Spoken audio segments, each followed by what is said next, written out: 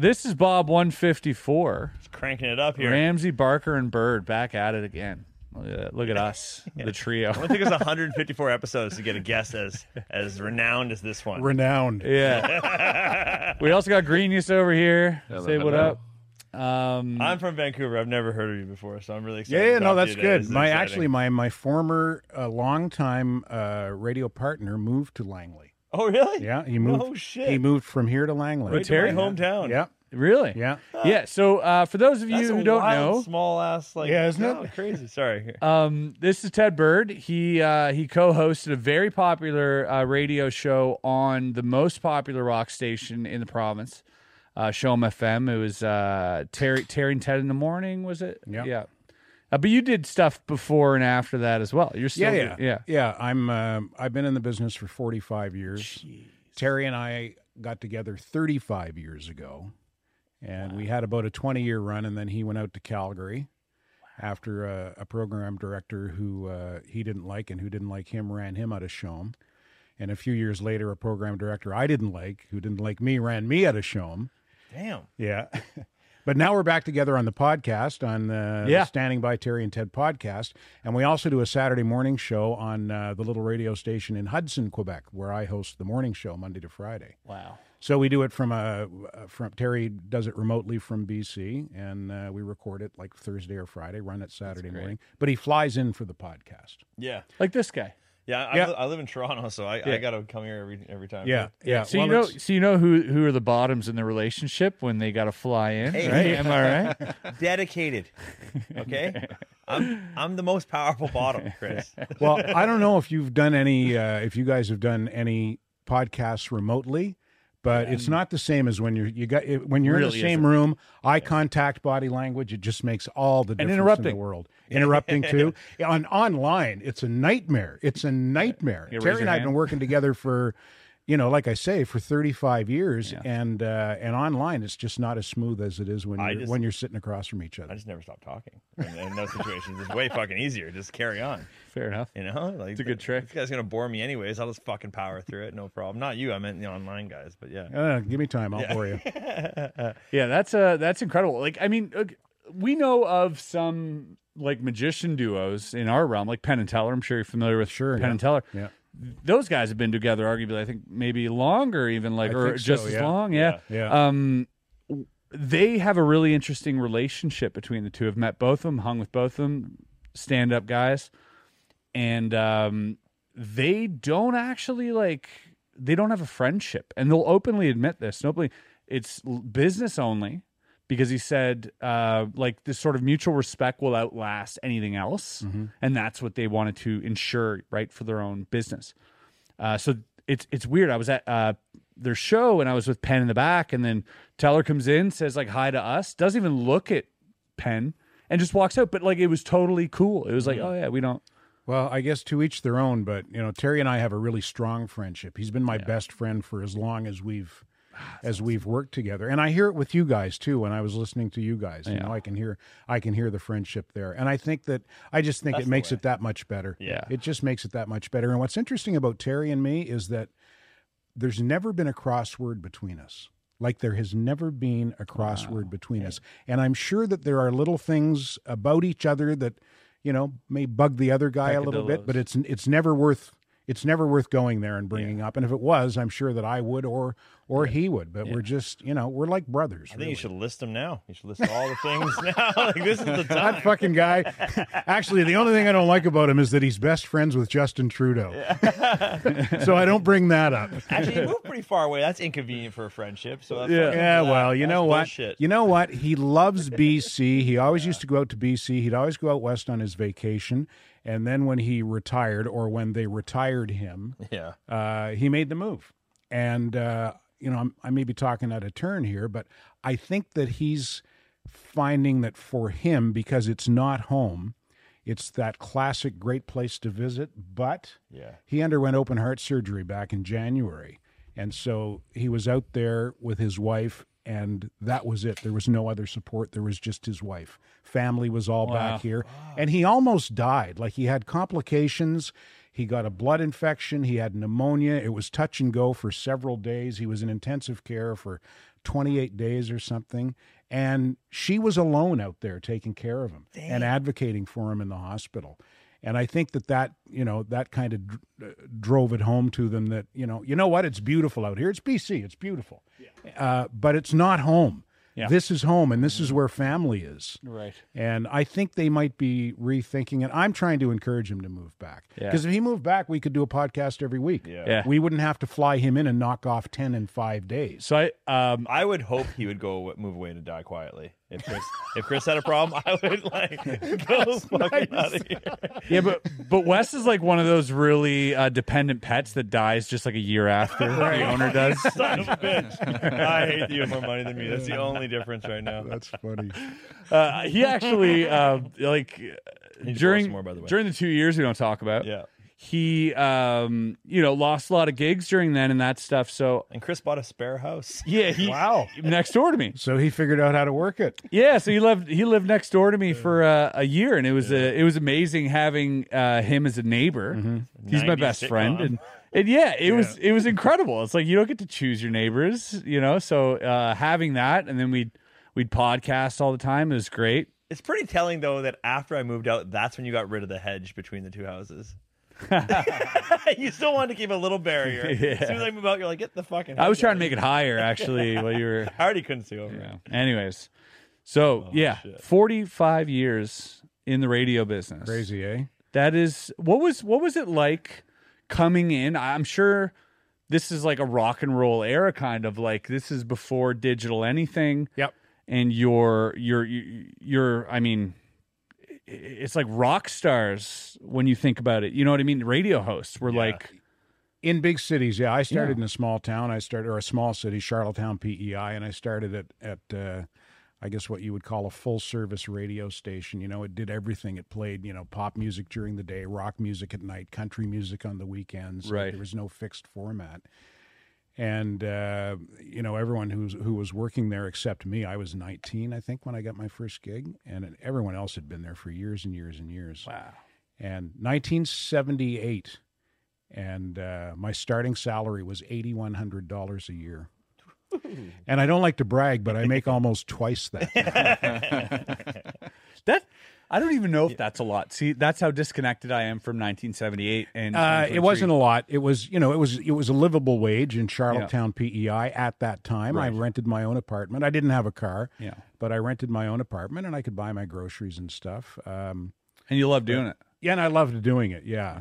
Very few people make big money in radio. But like, if you're doing it in Charlottetown, then you must have been like, people would obviously know you. Like, you go out, like I imagine it's that small. It'd be like you'd be quite Well, they popular guy. they recognize your name, but I mean, They don't recognize your face. Yeah. yeah, and also on the celebrity food chain, local radio personality is just below rodeo clown, or sorry, just above rodeo clown, but below team mascot.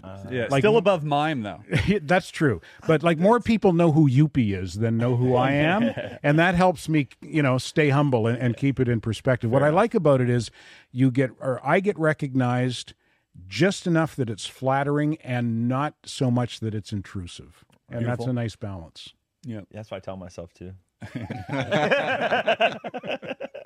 In Vancouver, where I growing up there, Red Robinson was like fucking. He was a legit celebrity. Yeah. And I don't know. I guess I thought he was just a fucking DJ guy, but I don't know. He's like transcended it somehow. He was like, did he super pass fairly Yeah. recently? I thought so. Yeah, he Yeah, did yeah. not too long I ago. don't know much about him. I just know the name. I know he was iconic. Yeah, in it was Vancouver. like Yeah. it was.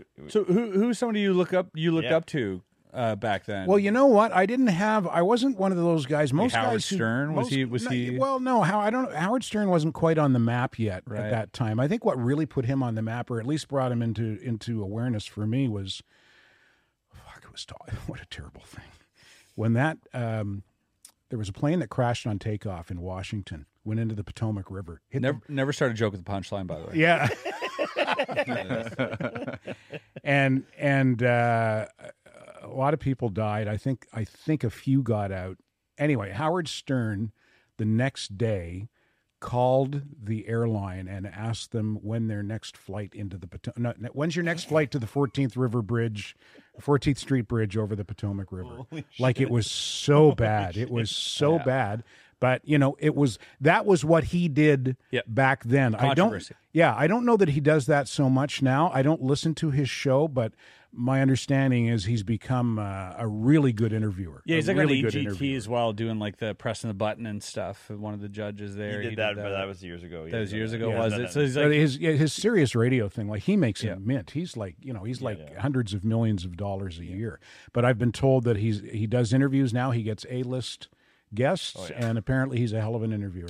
Well, let's speak of guests. Like, what's a memorable guest to you? What is something that left a mark, like you think about it every month? Well, I don't know if there's anything I think about every month, but Dan Aykroyd came in one time. Oh shit! Yeah, we like Dan Aykroyd. He was peddling vodka. I love Dan Aykroyd. I forget what the brand was, but he Crystal Skull or something. No, is that it? Were you sober back then, or yeah. So you guys were like trying to get it done on the video? And my son, my older son Sam was with me, and Sam was about 10 at the time, and another guy who came in and was a real it was a big thrill because I've been an F1 fan for a long time. Mika Hakkinen came. Oh yeah, and this was post retirement. Oh, and wow. he was working as an ambassador, I believe, for Mercedes, and he came into the radio station. So I brought my other son, Charlie, who's a real gearhead, and Charlie at the time was maybe 5 years old. And when Charlie was that age, we'd be driving down the highway, and there'd be a car way off in the distance, and he'd go, Lexus. Wow. Fuck, it was a Lexus. So he's autistic. Well, actually, I think he has Asperger's. Yeah. But he's awesome. Brilliant when it comes to cars. And when he was that age, he would only recognize high end cars. Like if a Chevy Malibu went by, he didn't give a shit. Yeah. Anyway, so I bring him in to meet Mika Hakkinen, and he must have been. This is 2007, I think. So Charlie's about 6. And I introduced him to Mika Hakkinen, and Charlie says, you ever drive a Bugatti? And Mika Hakkinen says, yeah. He says, 1,000 horsepower. And Charlie says, 1,001. Because that's the actual spec, 1,001 horsepower. Oh, that's so cool. Charlie, my 6-year-old son, was setting Mika Hakkinen straight on the specs on a Bugatti. Well, yeah, that one horse would have felt so bad. Yeah. Right? You got to mention him. Yeah. Bit of a pedant there, Charlie. Yeah, a little bit.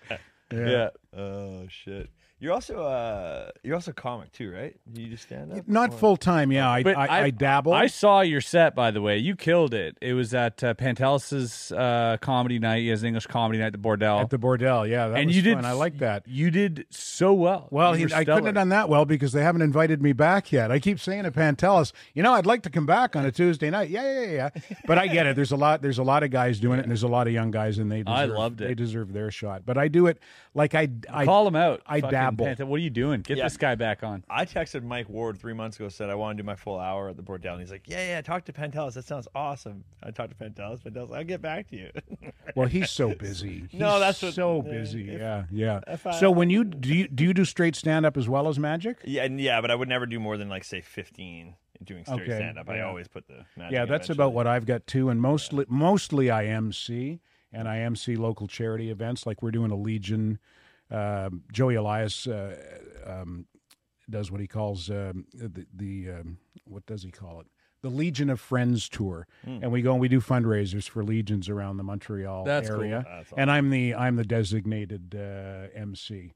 MC gigs are nice. Yeah, I do like one a year with the Cardtopia for like the playing card company. Where I love it. Like I think it's like the smoothest gig. But you ever. know what I'm still learning to do with that, Chris, is like if I'm just doing a set, I've got my set in my head, and I know what all my material is. An MC's job is to warm up the crowd and engage the crowd, and that's a challenge if you're not used to that. And I'm still working on that. I'm still getting there with that, and it's a lot different for if you're a radio guy. You're used to there's not an audience. You're just you do your thing and you turn off your mic and you go, "Fuck, I killed it. That was great." Right, and it's all about the voice too. And in person, you gotta gotta play bigger than and you see the immediate reaction from the audience. And conversely, I've had stand-ups in on the radio, and they're out of their element when they're not getting that because instantaneous their facial expressions aren't translating. But I really enjoy it a lot, and in the last couple of years, I don't know what happened exactly. I think it might have been we did a Legion show out in Hudson, and Hudson is where the radio station is that I work. And I got up on stage, and right away I felt the crowd was with me because they knew me, and they already know me and like me because they listened to me, and it relaxed me and gave me confidence. And it was the best hosting gig I'd ever done, and it was a breakthrough for me. I'm a lot more confident and less nervous on stage now. That's interesting. I pretend the audience knows who I am. Okay, to get comfortable. Actually, that's a pretty good idea. It's a trick I've always used because in an audience, like if there's 100 people, there might be 10 people who do know who I am. You fucking narcissist. 10? That's 10%. It used to be 25. Mr. 7 million YouTube subscribers. These guys are looking at me again. They're looking at me. I'm like, no one's fucking looking at you, dude. It's so great. Some guy comes up, the valet comes up to get the keys, and he's like, just signs the keys, hands them back. It's fucked up. That's funny. So you want a selfie? He's like, no, I'm the valet. Sorry. Go ahead. Yeah, but he did want. Yeah, he really did want. He was too shy to ask. But like, I also use that trick. I think it's very interesting because there's something about like, they already like me, so I don't have to win them over. So you don't have to break that barrier, and you feel instantly more comfortable. So I've been doing that every time I go on stage. I'm like, and so when there is a gig where they genuinely do know who you are, and they come to your show because they know who you are or whatever it is, that is like so. Well, that's all I do. I don't do out of town gigs. I just do local stuff, and it's usually fundraisers and. So you've always got that support. Yeah. The crowd's always on my side right out of the gate. Like I got to fuck up pretty good to get them off my, off the team. It's crazy how important like that. Even like say you are out of town or whatever, they don't know you. Getting that first laugh early. Yeah. Means everything. I've seen comics like not do well and turn it around, and I do not possess that skill set.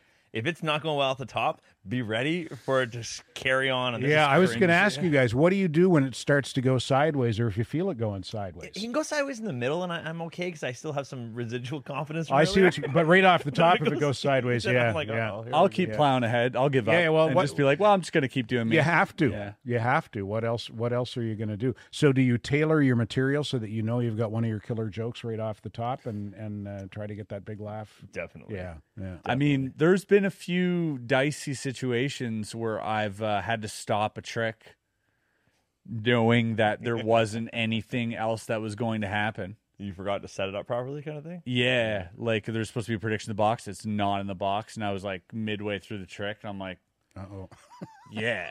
I'm like, hey, this is not going to work. Or I'll just, one time I waited for the end and I was like, I forgot the prediction at home. Which is like an okay joke. And they're like, ha ha ha.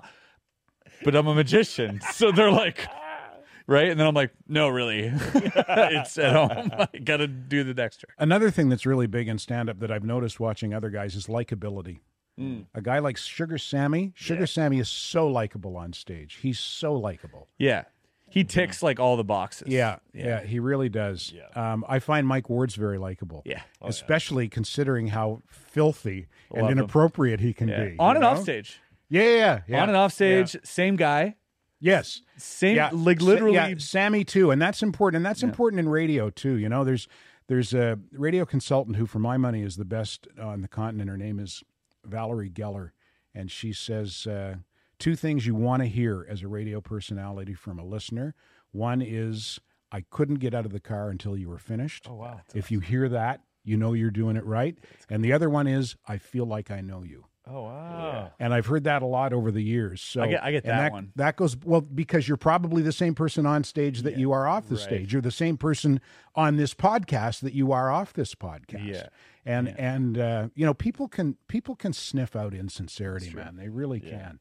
Yeah. And they can, and by the same token, they can sniff out when you're being you. Yeah. And yeah, I've heard that many, many times over the years. And maybe once or twice, yeah, you're the same asshole off the air that you are on the air. That's only because they're not Habs fans or whatever. Yeah. You're a Habs guy, right? Yeah. I have been my whole life. Yeah. Oh, so hang on, what time what time's the morning show start for you? I get up at 3:30. I'm there at 4:30, and the show starts at 5:30. AM? AM, yeah. You get up at 3 in the morning? Yeah. Well, listen, at my age now, that's like my second pee, so I just stay up. Shit, I don't need an alarm clock. I got a 64-year-old prostate. Yeah, but wait, okay. Yeah, now you got the hack built in. But when you were 31, though, what the fuck did you do? Yeah, well, when I was 31 and I was still drinking. Yeah, shit. Yeah. Although I was more. How many all-nighters have you pulled? Not too many. Not too many. I did a few where I would go straight from the bar or the party to work, but not too many at all. One of the all-time great I want those episodes. Yeah. Well, there was a great air check out of Calgary many, many years ago. This goes back to the 80s, and I wish I had kept it, but I lost it. And it's this guy who obviously has come directly from the bar or the party to work. He's the news guy, and he's fucking hammered. And he signs on the news by going, "It's -7 at 6:03. It's 4 degrees." So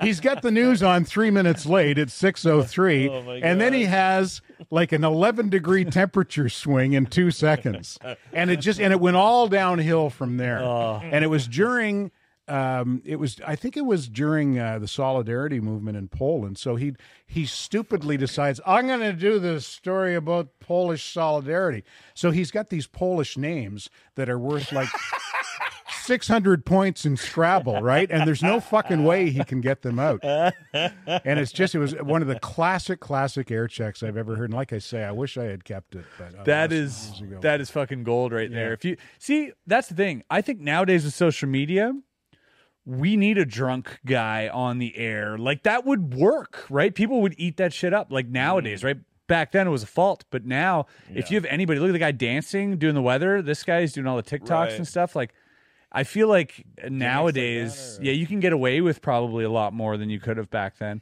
Weird, maybe. What was censorship like during? Because you're a guy who likes comedy, obviously. So like you have that in you to see a joke and not go there, or like. Yeah, I think you can get away with more today than you could 25 years ago. But at the same time, you got to use your judgment. Like today, no 9/11 jokes today. Yeah. It's is it? It is the 11th. Yeah. Oh yeah. Yeah. So arguably the best time to make. Well, listen, very relevant. Well, how about have you ever seen? Have you ever seen, God rest his soul, he was so good, Norm Macdonald. Oh. On one of his podcasts, there's a great clip. He's sitting there with a couple other comedians, and he goes, I think maybe JetBlue was one of his sponsors, and he goes, with that delivery, JetBlue for the 4th year in a row has been named the airline with the best customer service. You know what the airline with the worst service is? 9/11 Air. And one of the other comedians goes, Jesus. And Norm Macdonald says, that's a terrible name for an airline. Reminds me of that tragedy. That's the line right there. Yeah. So he wasn't afraid to go there. Yeah. Like, do you remember him on Saturday Night Live when OJ was on trial? Yep. Wait, do I? How old were you in 1994? Or 95, whenever 10, OJ was on trial. 11. Yeah. He was, when OJ was on trial. And Chris he was a big fan of OJ. He was doing Weekend Update on Saturday Night Live, and he was just taking the piss out of OJ all the time. That's the way to go, though. Yeah. Especially if you're Norm Macdonald. Well, that was the only way he could do it. You know? What a loss that was. Yeah. He was so good. So good. It is beautiful to add levity. I think a lot of times in tragedy, and I think the contrast between tragedy and comedy needs to be broader for it to be funnier. Death plus time equals humor. Yeah, I've heard that. Or the least amount of it is also funny. Well, that's like Howard Stern calling the airline and saying, "When are you flying your next one into the 14th Street Bridge?" Yeah. I would let more time pass, I think, than 24 hours. But that's a lot of comedians. They rush to the gates now. When you had Kobe, Ari Shaffir was already there. I think Tony Hinchcliffe. He's like, wait, Kobe Bryant passed? ? And that was it. Yeah. Oh Christ! Right, and that's good. It's a great joke. Really good, because like you can read it both ways, right? And so you can get away with it. So he was being smart about it. I'm not a big basketball guy, but was he a ball hog? Was he known for being a ball hog? Yeah, he was. He put up a lot of shots, but he drained him though. But it's one of those things where like I think especially if you're posting them on Twitter or whatever. Yeah, I heard somebody defending themselves saying, if I'm posting an hour after a tragedy on Twitter, the people that are actually really affected aren't on Twitter right now. Right. So it's like, if anything, it's like, it's okay. Like the families aren't on Twitter fucking, it's for everybody else because it's sad. And let's just make it funny. Who's that comedian that was, I forget who it was. I think it was Joe Rogan who cited him. And he said he was at a show and he was doing a joke about a plane crash that had happened like a week before, bunch of deaths. And somebody stands up and he goes, my wife was on that flight. And now this guy, he's like, well, I got two choices. And he's like, I gotta double down. Yeah. That's the only way to win them back, or else my show's over. Yeah. He's like, right there, I'm like, show's done. So he goes, let's dig her up and fuck her. Oh, no. And the crowd lost it. Because they laughed? Of course. Holy shit. They were gasping and then laughing, but it's a comedy club. Yeah. And so, I get that argument of like, if you're not comfortable, humor sometimes, I sometimes wouldn't be able to take a joke if it was something extremely personal, maybe in a terrible time of tragedy. Yeah. Perhaps. I don't know. Hopefully I would be able to, but I don't know that, right? So if I didn't, you get up, walk out, or you just wait for the next joke, whatever it is. But standing up is the wrong move. Right. You guys are regularly in the comedy milieu. Is there a woke segment of the comedy community and a non-woke segment? And how does that work? Like, are there certain places that you can't go depending on the club or? So there is segments, but not like, they're not really partitioned off by like clubs necessarily, but it's like certain nights or, certain groups of people. Right. You're like you just know, so and so is like running this show, like you're not gonna find Shane Gillis on Mae Martin's fucking show. Right, it's not gonna happen. Right, yeah. So like there are separate audiences for sure. But so are there normally themes then? Like if Mae Martin was going to MC or headline a show, would there be other comedians with her kind of ideological outlook on the bill? Normally that's definitely they probably wouldn't say that outright, but like you can clearly see it in the content. Right. Yeah, like there's a lot of times too where you'll perform at a club which during the week is like a queer club, like a place for like an LGBTQ whatever, like comedy place, but like you're there for just your own act, like the one we did in Toronto, right? Oh, right, yeah. So we're just there doing our thing. We did our podcast, like, so you got to be aware of that too, being like, oh, this is, arguably the best place to crack those jokes. But I will say the one thing for sure I've noticed about comedy is the woke people aren't as woke as they think they are, and the dark people aren't as dark as they think they are. Oh, that's fine. Most people find, like, most audiences are like, yeah, that's fine. And everyone's like, I'm super dark and edgy, and it's like they were totally fine. Yeah. And other people are like, and like you just like make normal jokes. Like, most people are just like, oh yeah, you're either funny or not funny. There's very few. I think in comedy there's clean comedy, which is different from anything else I've ever encountered. But there's like literally clean. So like you've never said fuck on stage. Yeah. Like Seinfeld or Nate Bargatze. Nate Bargatze's a good one. I was listening, and I don't know how I got onto it recently, but I was listening to Steve Martin's first album. I think it was his first album, Let's Get Small. Let's Get Small. Yeah. Great. Yeah, and it was like I'm listening to it, and I'm going, is there anyone else in the 20th century who was funnier than this guy? And I don't think he was... a magician. Yeah, oh, that's true. And I don't think he was blue at all. He might have dropped one F-bomb, but what really struck me was it was recorded in the mid-'70s, I think, in San Francisco. I forget the name of the club, but he referenced it in his set. Admission was $4. $4 to see Steve Martin. Wow.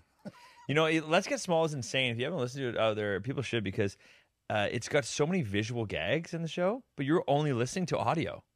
And it works. You're literally trying to imagine what's happening.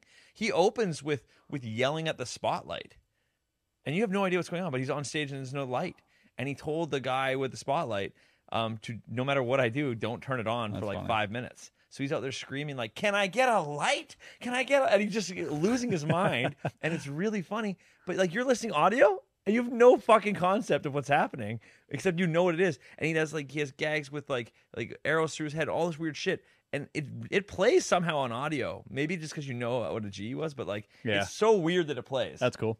I love it. I'm a big fan. What so you said that censorship wasn't really an issue or anything, but was there ever a time where you had to deal with a guest that was unruly or just like, was there ever like an uncomfortable interview that you had to do? Not that I can recall. Fairly recently, my daughter got married last September. Actually, it's coming up to a year at the end of this month.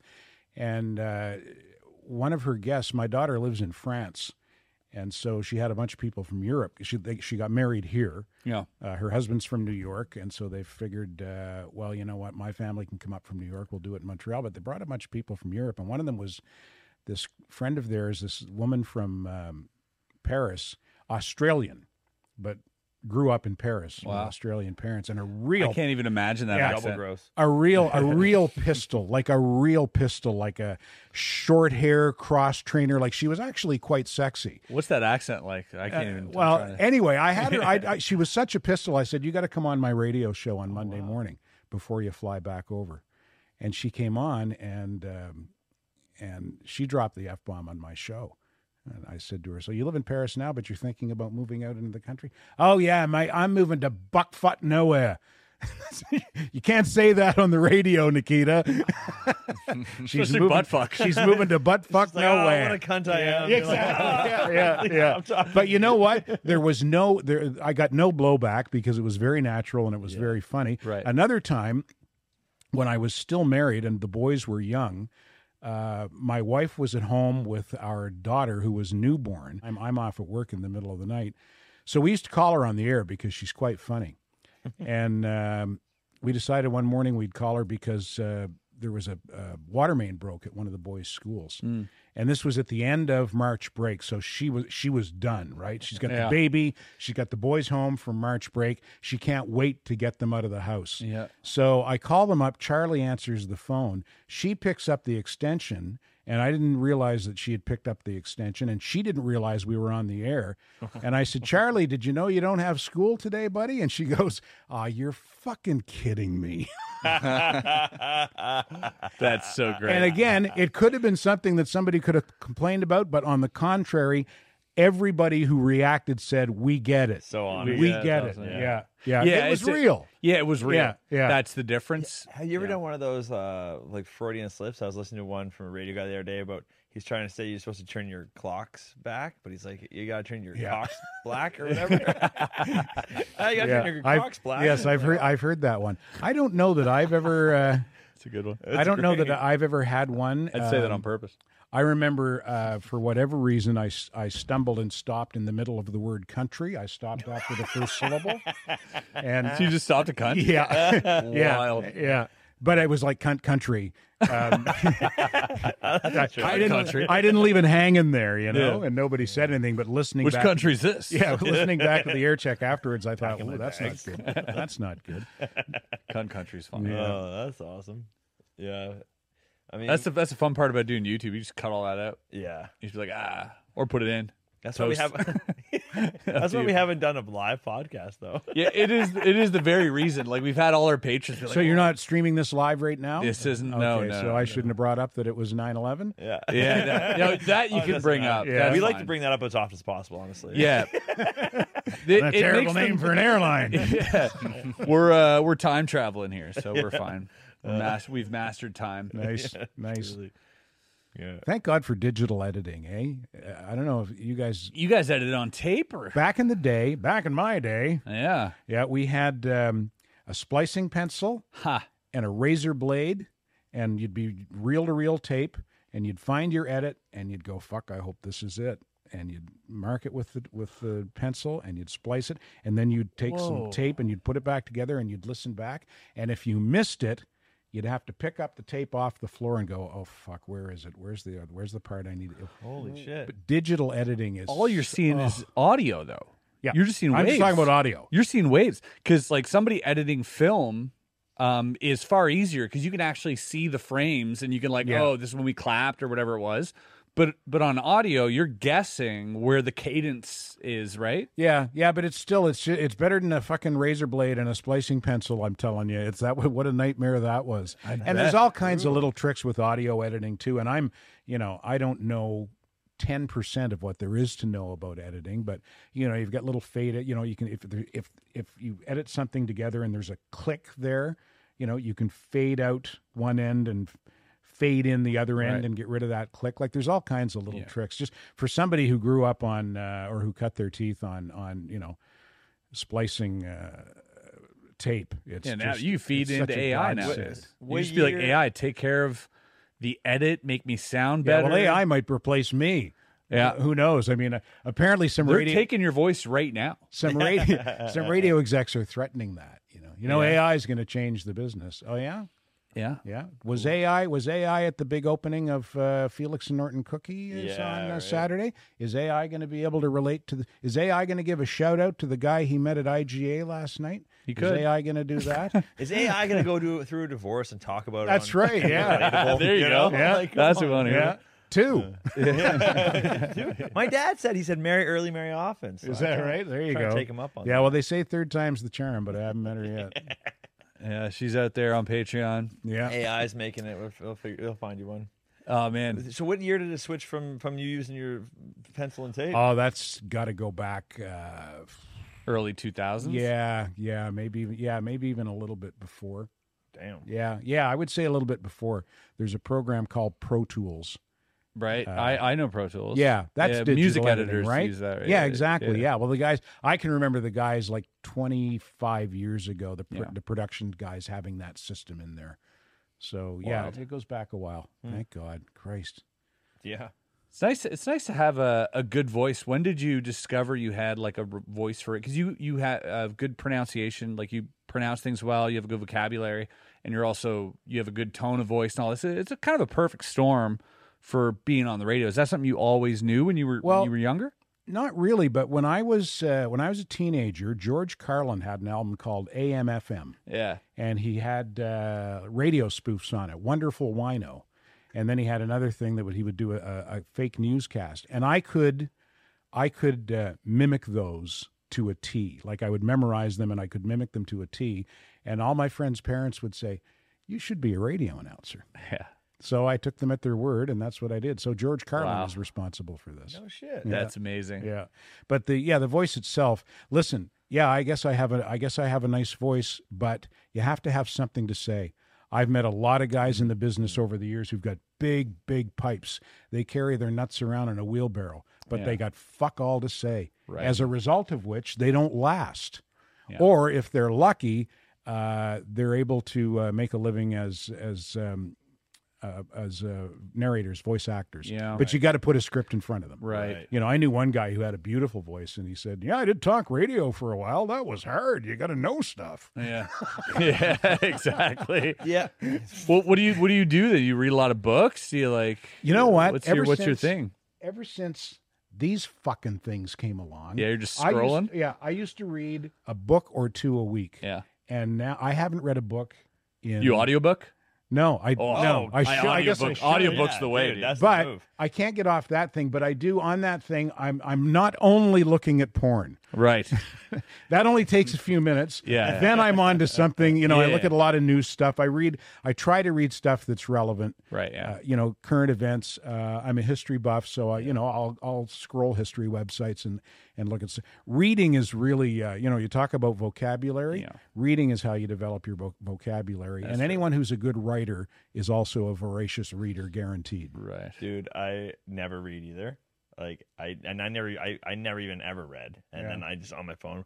Thank God for audiobooks, but I fucking wrote a book behind you right there, and I had to read it, narrate my own audiobook. Okay, and then I realized I'm retarded because I cannot read out loud. I haven't done it since I was 11, and I'm like, holy fuck, this is so hard. I can riff all day long, but reading the words I fucking wrote, no sir. It took me forever. It took me 30 hours to record 6 hours.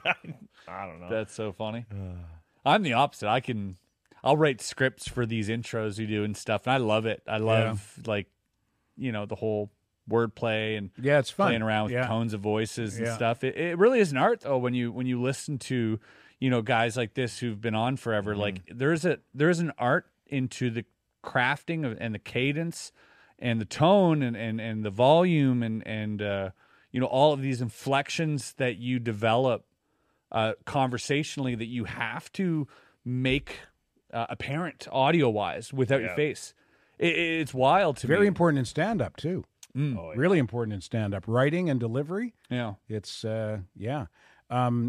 another guy I was thinking about today for whatever reason, Dennis Miller. Dennis Miller's brilliant. He's a great writer. Yep. He's a great writer, and he's got great talker. Yeah, and such a great dry delivery. And I was, I don't know why it crossed my mind today, but I was thinking about he had a special that goes back to the Obama years, and he's standing in front of a podium that looks like the presidential podium, and he's doing it as the specials in Washington. And one story he tells, which is if you ever get a chance, look it up on YouTube. Dennis Miller has dinner with Frank Sinatra, and the story he tells and the way he tells it is absolutely brilliant. But he also talks about when you get elected president. He says two things happen when you get elected president. The first thing is they let you give the alien corpse at Roswell a titty twister. He says then they take you down to the basement of the White House and they open up the "here's how really fucked up things are" binder. Yeah, exactly. Yeah. Oh, fuck. Here's some lube for you. Yeah. Was your show? Was it mostly talking? Or are you playing music too, or what? Like, my show, the show I do now, actually every show I've ever done, except Terry and I had a little run at CJAD, which is the CFRB of Montreal. 1010, yeah, we're 800. That was a talk show, but mostly we've done music. So do you have to know shit about music too? Well, it helps. Yeah, you don't have to, but it helps. Terry knows a lot more about music than I do, so that's that's a nice balance, I guess. And but I still know, I know enough. But here's the time, here's the temperature, here's what happened last night, here's who I met yesterday. Here's a fun thing to do locally. You're a sports fan, though, right? Yeah, I actually did sports for quite a little while. I covered sports. I covered the Blue Jays and the Leafs. I can see that. I covered the Leafs when the Leafs were. You guys probably weren't even born yet. Early '80s. Holy fuck, they were bad. Yeah. Holy fuck, they were bad. Compared to what? Just god awful. And the Jays were just getting there when I moved to Montreal. And covered the Expos here and the Habs, but I haven't done sports for quite a few years now. But I am a sports fan. I'm a New York Giants fan, so I got to bed early. That's rough. For the Sunday night season opener. I was in bed before halftime. At 26-0, it was, fuck you guys. I'm going to bed. I got tickets. My son and I are going to do we're completing the Florida road trip trifecta this year. We saw them in Tampa in 2019. They beat the Bucks. We saw them in Jacksonville last year. They beat the Jags. We're going to Miami October 8th to see them play the Dolphins. Yep. And after that fucking lopsided loss to Dallas in the season opener, I'm ready to sell my tickets. I'm so fucking disgusted. But that's a typical sports fan, right? Yeah. If they win next week, they'll be my heroes. Yeah. You're like, I knew it. Yeah, they're going to the Super Bowl. I knew they'd Bowl. pull through, the boys. They would never let me down. Yeah, but there was such big I have big expectations for them every year, but this year they were actually rooted in statistical and talent reality, but they just shit the bed in the opening game. Oh, man. Yeah. Thank God you didn't have any money on it. No, sir, not a cent, He's like, well, that's another thing. No. God damn it. No, not a betting man at all. Yeah, me neither. I don't even. If I knew how, I would. That's fair. Me and Mike were joking around. I was with Mike Ward there in New York a few weeks back, and he's like, fuck, man, these podcasters in Montreal ended up selling their podcast for like $8 million or something. Yeah, Maxime Lapierre and Guillaume Latendresse. And it wasn't even like that big of a podcast, but it hit a market. Because who bought it was like an online gaming platform, right? Crazy. These guys got a ton of money. They paid XQC, who's a guy from Laval, was $160 million for 2 years. It was like a kick or whatever, and Stake owns them. So it's a whole gambling thing. So me and Mike were joking the whole time. We're like, we should just start like a fucking gambling podcast. There you go. Dude, Yeah. now we're talking. Like I'm for in. like 6 months and just sell it, Dude. And we'll just I don't know. We started like texting back and forth like names and stuff, like like fucking play to win or you're a loser, like like these type of like names for the podcast. It's funny, even I could never do it. Is what I'm saying. I could never go that far and do even that. a sniff of gambling in sports 10, 15 years ago was scandalous. Right. Now they're they're the major sponsors now biggest for money. all the all the major UFC, professional leagues. Everything. Yeah. Yeah, if you don't think money talks, look at gambling in sports. I've been offered a lot of money, a lot more than any other company's ever been willing to pay me for a video. $8,100 a year. 8,100 $100 a year. 8,100.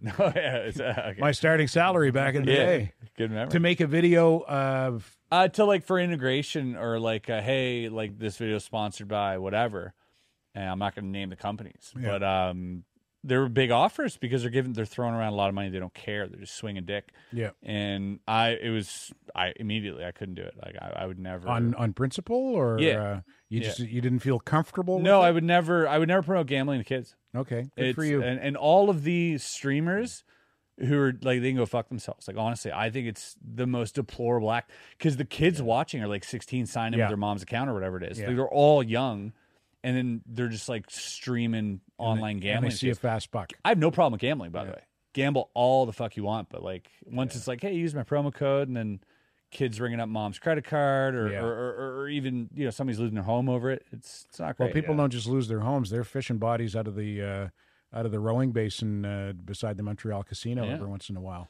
Yeah. So the moral of the story: pay your fucking debts. Yeah, pay your fucking debts, or else you're fucked. Right? Gamble all you want. Pay your debts. Yeah.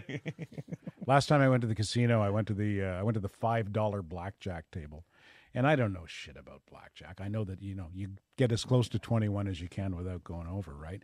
So there are actual players have these unwritten rules. Like if you're at 13, you stay, right? You don't take another card. 13's shitty, but if you take another card, you break up the run, right? You ruin the run. So I took another card, I busted, and the guy beside me is like, I said, what's wrong? Well, you ruined the run. I said, you know what? You're at the fucking $5 table, eh? Yeah. Heavy hitter. Yeah, fuck that Yeah, guy. seriously. Anyways, won't be hearing from him anytime soon because they just fished him out of the river. That's right. Yeah. Fuck that guy. And I don't feel bad about it. No, that is wild. Yeah. Sorry, go ahead. No, I was just saying I only play blackjack at tables with all my friends, so we can all just fuck around. Yeah. Because I hate that feeling of like someone that knows what they're doing. It's like, shut up, man. We're all here losing money. Yeah, we're having fun. Fuck out of here. Yeah. Wes actually only plays whitejack. It's kind of I racist. see. That's very racist, Wes. Yeah, dude. Blackjack lives matter, Wes. I'll work on it. 48. Oh, we're good. We're golden. Good. What's in radio? Like, I mean, you're going for a piss? Nope. What are you doing? You got a surprise? Nope. He's just had enough. Oh, you got a reserve? He's going for more beer. Am I going to have to 12-step him? Yeah. So no, honestly, yes, Ted, not 10 more years. Give me 10 more years. Honestly, 10 more years. It was the reason I wanted to bring you on the podcast. That you mentioned I low level thought that. I'm like, is this Chris's lame ass attempt at an I've been intervention? telling him for years that one day this will be an intervention. So here's my advice to let's talk about it. Here's my advice to Wes. This has always been a relationship. It's not a problem until it isn't funny. Right. Right now it's funny. Okay. He still wakes up in his own body, sat at the bar at 6 a.m. ordering coffee, which is funny. But the day it isn't funny is the day I'm going to be like, yo, but it's like, I have a hard time not finding it funny. You know that's also the day we stop being friends. That's true. Like, I think I'm going to choose this over you any day. Yeah. So just be careful when you call that. It's probably a good call, though. Does it sound bad when I say Nah, that? it's your call, man. It's your call. I don't know you well enough. Yeah, you got to be pretty far gone, I think, for there to be an intervention. Oh, we got stories. Yeah. I'll match you. Yeah. I'll call your bluff. No, I'm fine. Thanks for making this all weird all of a sudden. So is this your preferred brand? No, this is just what they buy. Oh, okay. Yeah. I like it. The money, It's my money's preferred tight brand. around here, so That's not a cheap beer. I'm just fucking with you. Sapporo, that's an import. No, it's really, I like it. I don't have any allegiances. I like going to like random breweries and trying all the new microbrewery shit. You know what the microbreweries have managed just so to they don't master? judge him every day he comes in. He goes to a different one. Support local. Microbreweries have managed to master non-alcoholic draft beer. Yeah, You know what? So, That is every one of fucking them true. have so many now. Yeah. The And they're canned, good. the canned stuff I don't like. The canned stuff, and I never liked it much to begin with. And in early sobriety, as far as I'm concerned, it's a slippery slope. I would strongly advise against anyone going down that road in early sobriety because you get, after 2 or 3, you're like, well, what the fuck, man? Give me a beer. If I'm going to drink this, give me a beer. They have a little bit of alcohol, right? I could see that. Like some of them have are like 0.5%. 0.5%, yeah. 0.05. But there's a couple of breweries around Montreal. There's one at Ganawage Brewing Company, and there's one out in St. Polycarp, Schuin Microbrewery, which is a really cool place. You can go out there and you get your beer, and you go out and you sit in the farmyard and you watch the rooster chase the hens around and fuck them. That's amazing. Who doesn't want to do that? Yeah, but definitely drink alcohol though. Yeah. But they both You're a make psycho if you're just ordering like non-alcoholic beer, watching these chickens fuck. Like that's kind of wild. Yeah, I think you have a bigger problem. they don't make or they do make a really nice non-alcoholic draft. And like I say, my experience with non-alcoholic beer has been, forget it. I don't want it. It tastes like piss. It's not the real but thing. It's not so much that it's not the real thing. It just doesn't taste good. It doesn't taste good. But they, through whatever process they use at these microbreweries, when they make a draft and put it on tap, they've made it pretty good. The only thing is, the last time I was out at Schuin, I was out there with a friend of mine, and I bought her a regular beer, and I bought myself one of these non-alcoholic draft. Mine was $8, and hers was $6. Oh, that's a bit far. Yeah. for I'm less being alcohol. punished. Yeah. Wow. Yeah. So just give me one with 100% alcohol for free. There you go. That's how that works. I see. Yeah. That math checks out. Yeah, I don't have a problem. Fucking 50 proof. It's all good. Yeah, I've never. Thanks to this fucking podcast, my mom thinks I have much more of a drinking problem than I do. Well, because I'm the only one addressing it. I'm your closest friend. No, I know, but like bringing it up. we constantly talk about any funny stories that come up, and she's a big fan of the podcast. She would never hear these. She would just go on thinking that I'm just a guy living my life, and said she's inundated with this bullshit. And Cindy, you're being lied to. Yeah, that's what I'm trying to tell her. I'm like, don't believe everything you hear. We're making it up. We're making all these up. They're not real. My mom listens to our podcast, the podcast Terry and I do, and she really enjoys it, except the language, boys. The language. Really? Yeah. You guys are probably pretty tame too. Probably fairly tame, but it's a chance for us to cut loose a little bit, Yes. because obviously you can't swear in the radio, and there are certain topics that are off limits. But my mom's funny. We did a podcast about I don't know how we got onto it. We were talking about veterans and World War II, which are something. I'm a big World War II history buff. I'm old enough that I knew a lot of those guys, and most of them are gone now. We're talking about it on the podcast. I was on the Japanese side, as a matter of fact. I'm a big Tojo fan. Oh, you Axis guy? You Axis guy? Yeah. But we were talking about it, and we got a little bit. I showed a picture of myself and my sons at my great uncle's grave site in Italy. I'm named after my father's uncle, who was killed in action in Italy in World War II. And there's a really nice picture of me and my boys at his headstone. And the body language on my boys is really cool. Like, you can see from their body language that they understand they're somewhere really special. So we're talking about this, and I'm getting a little bit verklempt, and I'm choking up a tiny bit. Anyway, my mom, about a week later, she cuts out. My mom doesn't, if she sends me something, she doesn't cut and paste a link and email it to me. She actually physically cuts out the article from the newspaper, puts it in an envelope, puts the stamp on the envelope, and mails it to me. Yeah, that's a copy paste send.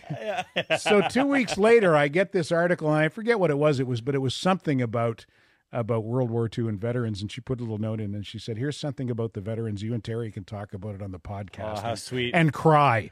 Oh. And then she signed it with a swastika. Yeah. Rising sun. Dude. Yeah, I can't have those talks with my family. Yeah. I'm on my mom's German, so Oh, yeah? yeah, very very hush hush when it comes to what I don't know why you guys went kept all the uniforms. That's the weird part about your My grandma's still. I know she has Well, the black is very slimming, Yeah, she passed away. What was it, last year? But she or 2 years ago? 2 years ago. 2 years ago, yeah. And she still had like the World War I, uniform intact. 2, I believe. Yeah. We talk about it so much. Yeah. 1 is okay for people to talk about for some reason. 2, like, we don't talk about 2. Yeah, well, I think there was some. It was less of a criminal enterprise in 1. I think it was just they had the spike hats. Yeah. And I think the Kaiser was just well. Listen, we're treaty obligated to fight these guys because we're on these guys' side, right, and those guys attack these guys. That was my understanding of World War One. Yeah, it was a domino effect. Yeah, one guy got shot, and then all of a sudden everybody's fighting.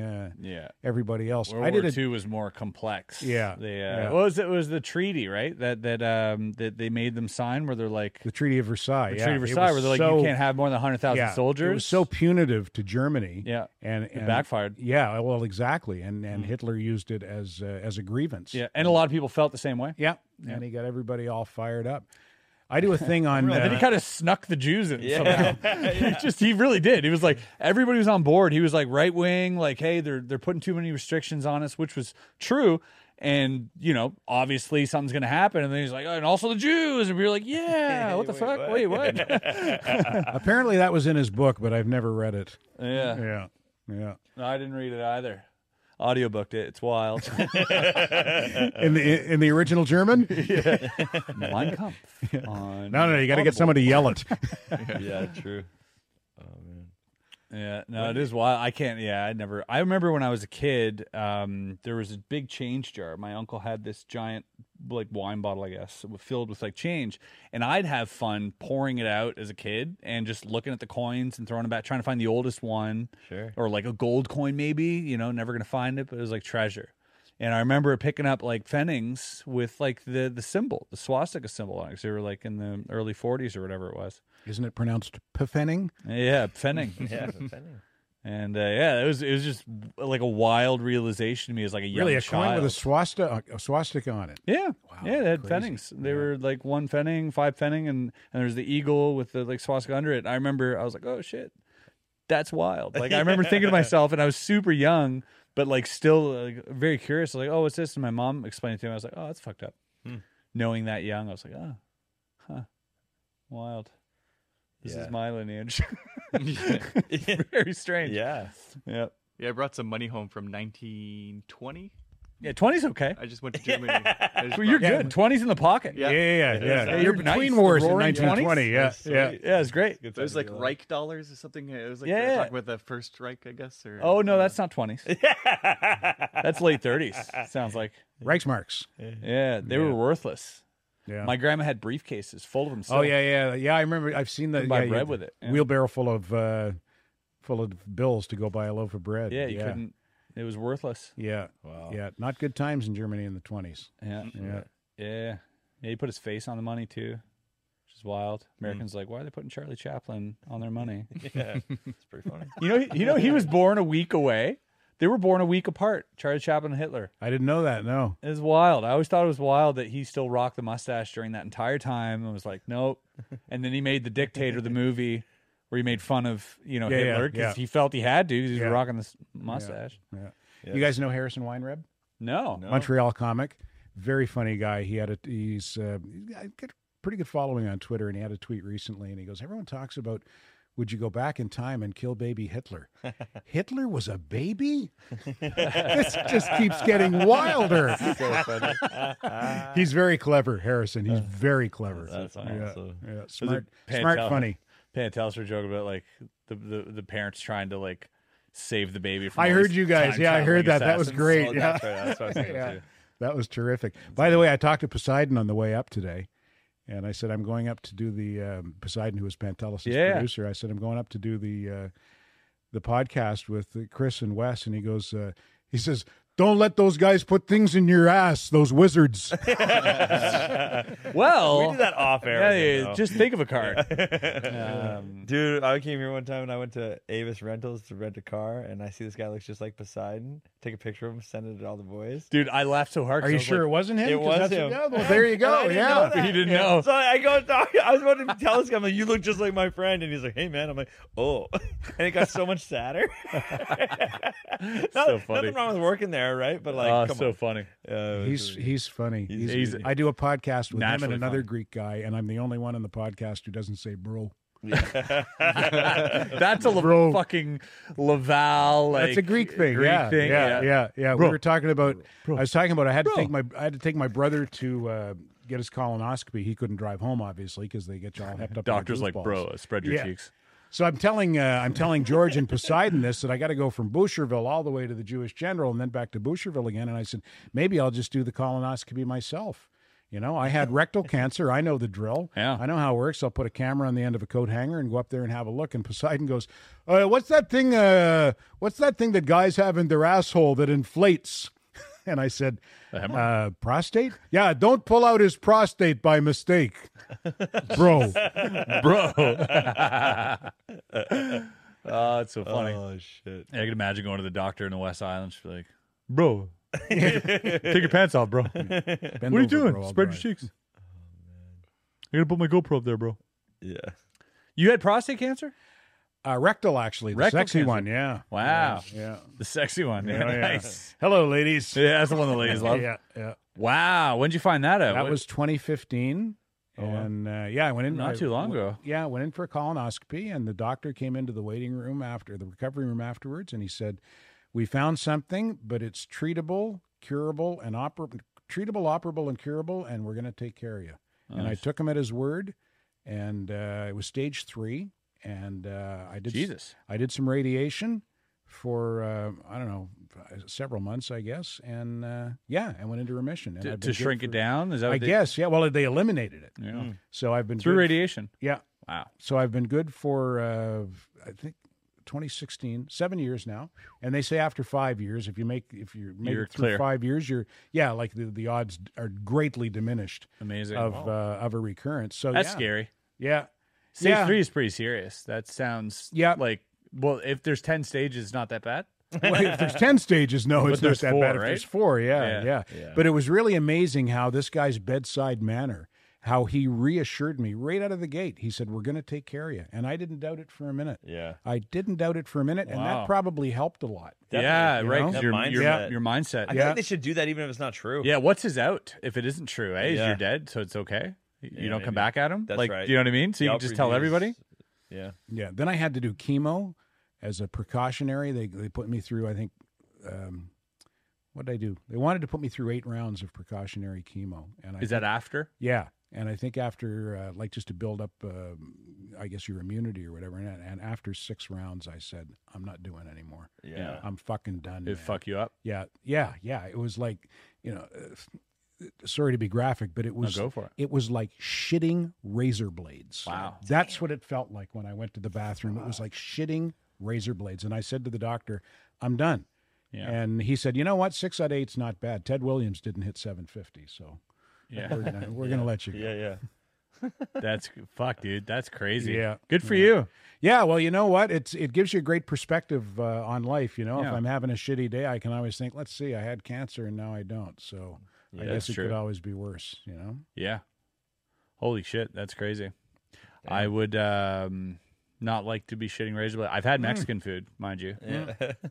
Close. Yeah. Indian too. Actually, hot pot twice, 2 days in a row. Oy. Fuck me up. Yeah. Not even kidding. Yeah, it was pretty bad. Probably even worse. No, I don't know about worse, but it could have been just as bad. I'm kidding. Yeah. Too soon. All right. So what do you? What's next for you? What do you?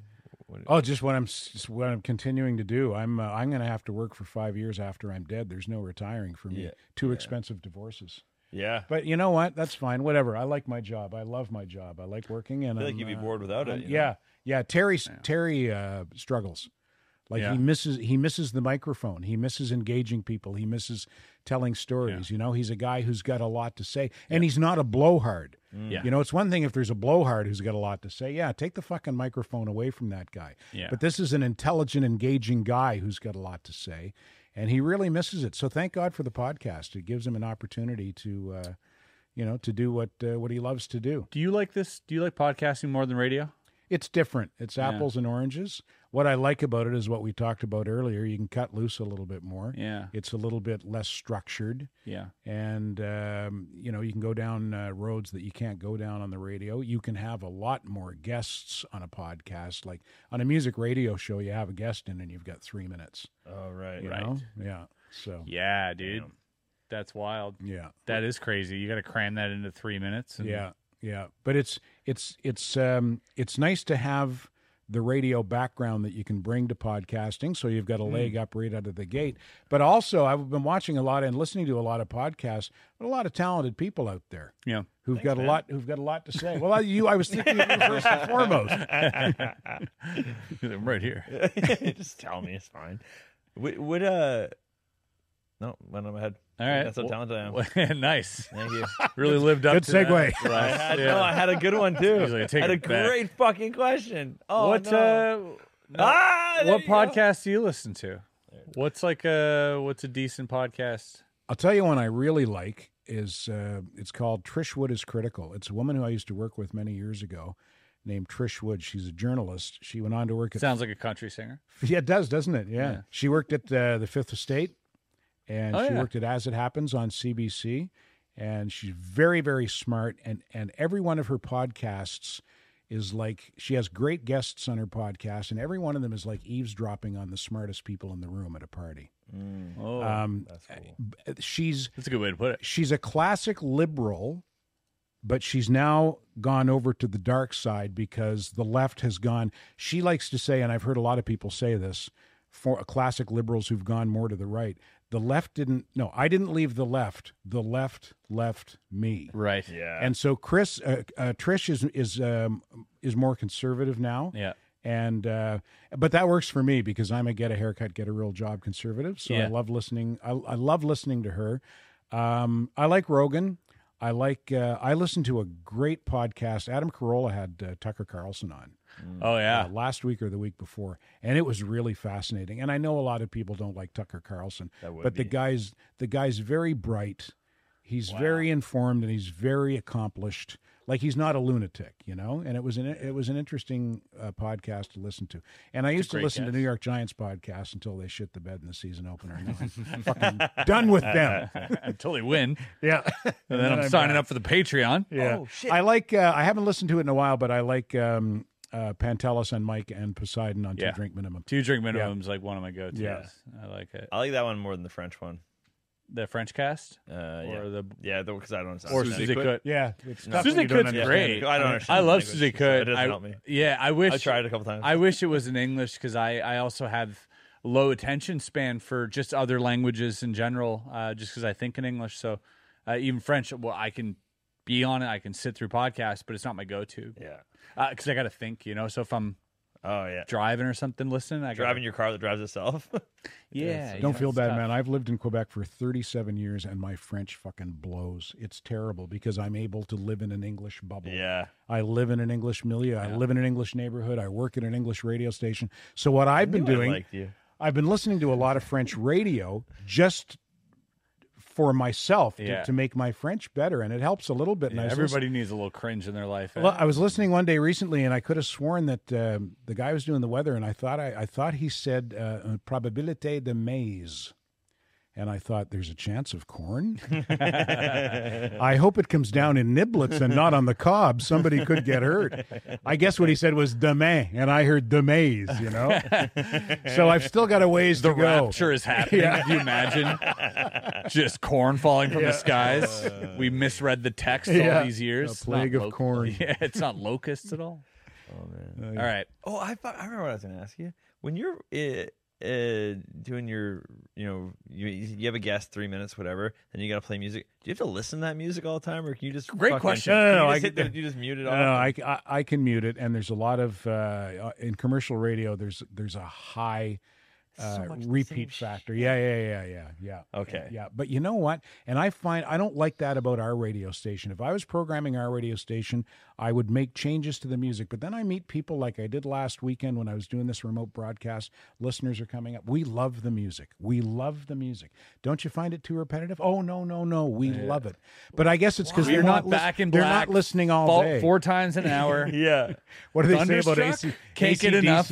What do they say about them? They've re-released the same album like 13 times. I have a theory about this. Yeah. Because growing up in Germany as well, this was also prevalent in Germany, where you had stars like David Hasselhoff blow up for no fucking reason in Germany, right? Like no reason? He's a fucking god. Right? But like, so here's the thing. Or like Elvis is big here in Quebec as well, right? Yeah. Elvis, AC/DC. And I think it's all about what French people can sing.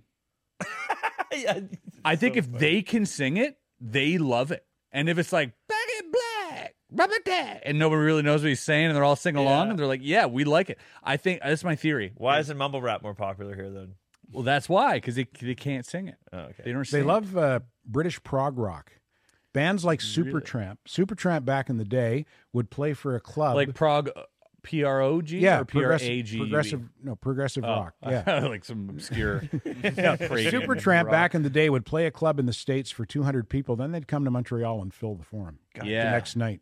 Yeah. There's something about a cult following here, right? That like we like certain artists, big time, and they're going to make it big here, like huge. Yeah, Supertramp. I think Montreal really went a long way towards putting Supertramp on the map. Yeah, they're like the Japan of Canada. Yeah, Genesis. Montrealers love Genesis. It's that British progressive rock. I don't know why. They just love it. They love it. That is true. When did you move here? You were a Maritimes guy, right? Yeah, I moved here in '85. I moved out of the Maritimes in '79. Here for a few months, Toronto for 5 years, and then back here in '85. And when you hit here, you were just like, "This is me now." You like? Well, I didn't decide this is me now, but that's the way it's turned out. Okay. So I'm good with that. Okay. Yeah. '70s, you're doing drugs. Oh fuck. LSD. Yeah. All this stuff. Yeah. Did you ever? I was still doing that in the '90s. Did you ever like party too hard and then like have to go on air? Was there ever like a time? Because I could imagine myself, my early 20s, if I had to be on the radio, half the time I might have been on drugs. Yeah. I can remember smoking a joint before going to work. Yeah. And a lot of guys still do that. Yeah. I haven't done it in a long time. The last time I smoked a joint, and this is the one blemish on my sobriety, 26 and a half years, but it was right after I had recovered from the cancer. And That's medication. There you go. So I'm dating this woman, and I'm over at her place, and she pulls a bag of pot out of the freezer. And the first thing I thought was, well, that's where they're keeping it now. And in the time it took her to roll a joint, I thought to myself, well, you know what? Alcohol is my problem. I'll be fine smoking a joint. Yeah. So I smoked the joint with her. I took a couple of hits. I had a panic attack. Oh, shit. And I passed out. Whoa. And she thought I was dead and called the ambulance. Oh, fuck me. So the ambulance shows up. Ugh. I'm on the couch. The worst. Yeah, I've come around. I'm on the couch, and the ambulance attendant takes my vitals and figures out I'm okay. And she says, when was the last time you smoked up? And I said, 1997, and this is 2016. And she said, do you realize how much stronger it is today than it was in 1997? And I said, well, I do now. You're here. Yeah. So lesson learned. Yeah. So I called my AA sponsor the next day, and I told him what happened. And I said, do I recalibrate my sobriety date? Do I take a newcomer chip at the next meeting? And he goes, if you go on the marijuana maintenance plan, yes. If it was a one-off, I wouldn't worry about it. Nice. And it was a one-off. Yeah. Because never again. Thank God you didn't love it. But did you guys hook up? Did you guys hook up that night, though? Not that night. No. Not that. No. Him and the paramedic on the other comeback. hand. Big comeback in the ninth. The ambulance attendant was actually quite cute.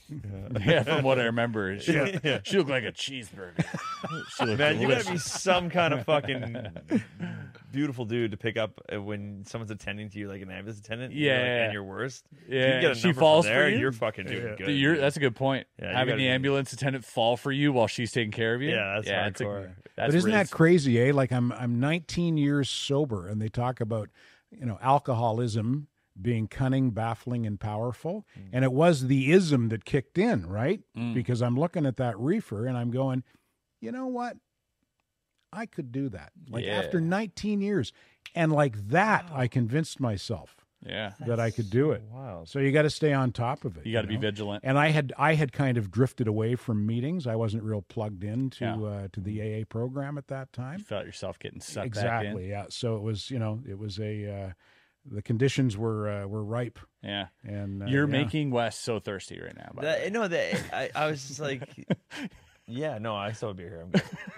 But I've been thinking about it a lot. Yeah. No, the A is the only way, I think. That's the only proven. In my experience, I tried to quit drinking on my own once.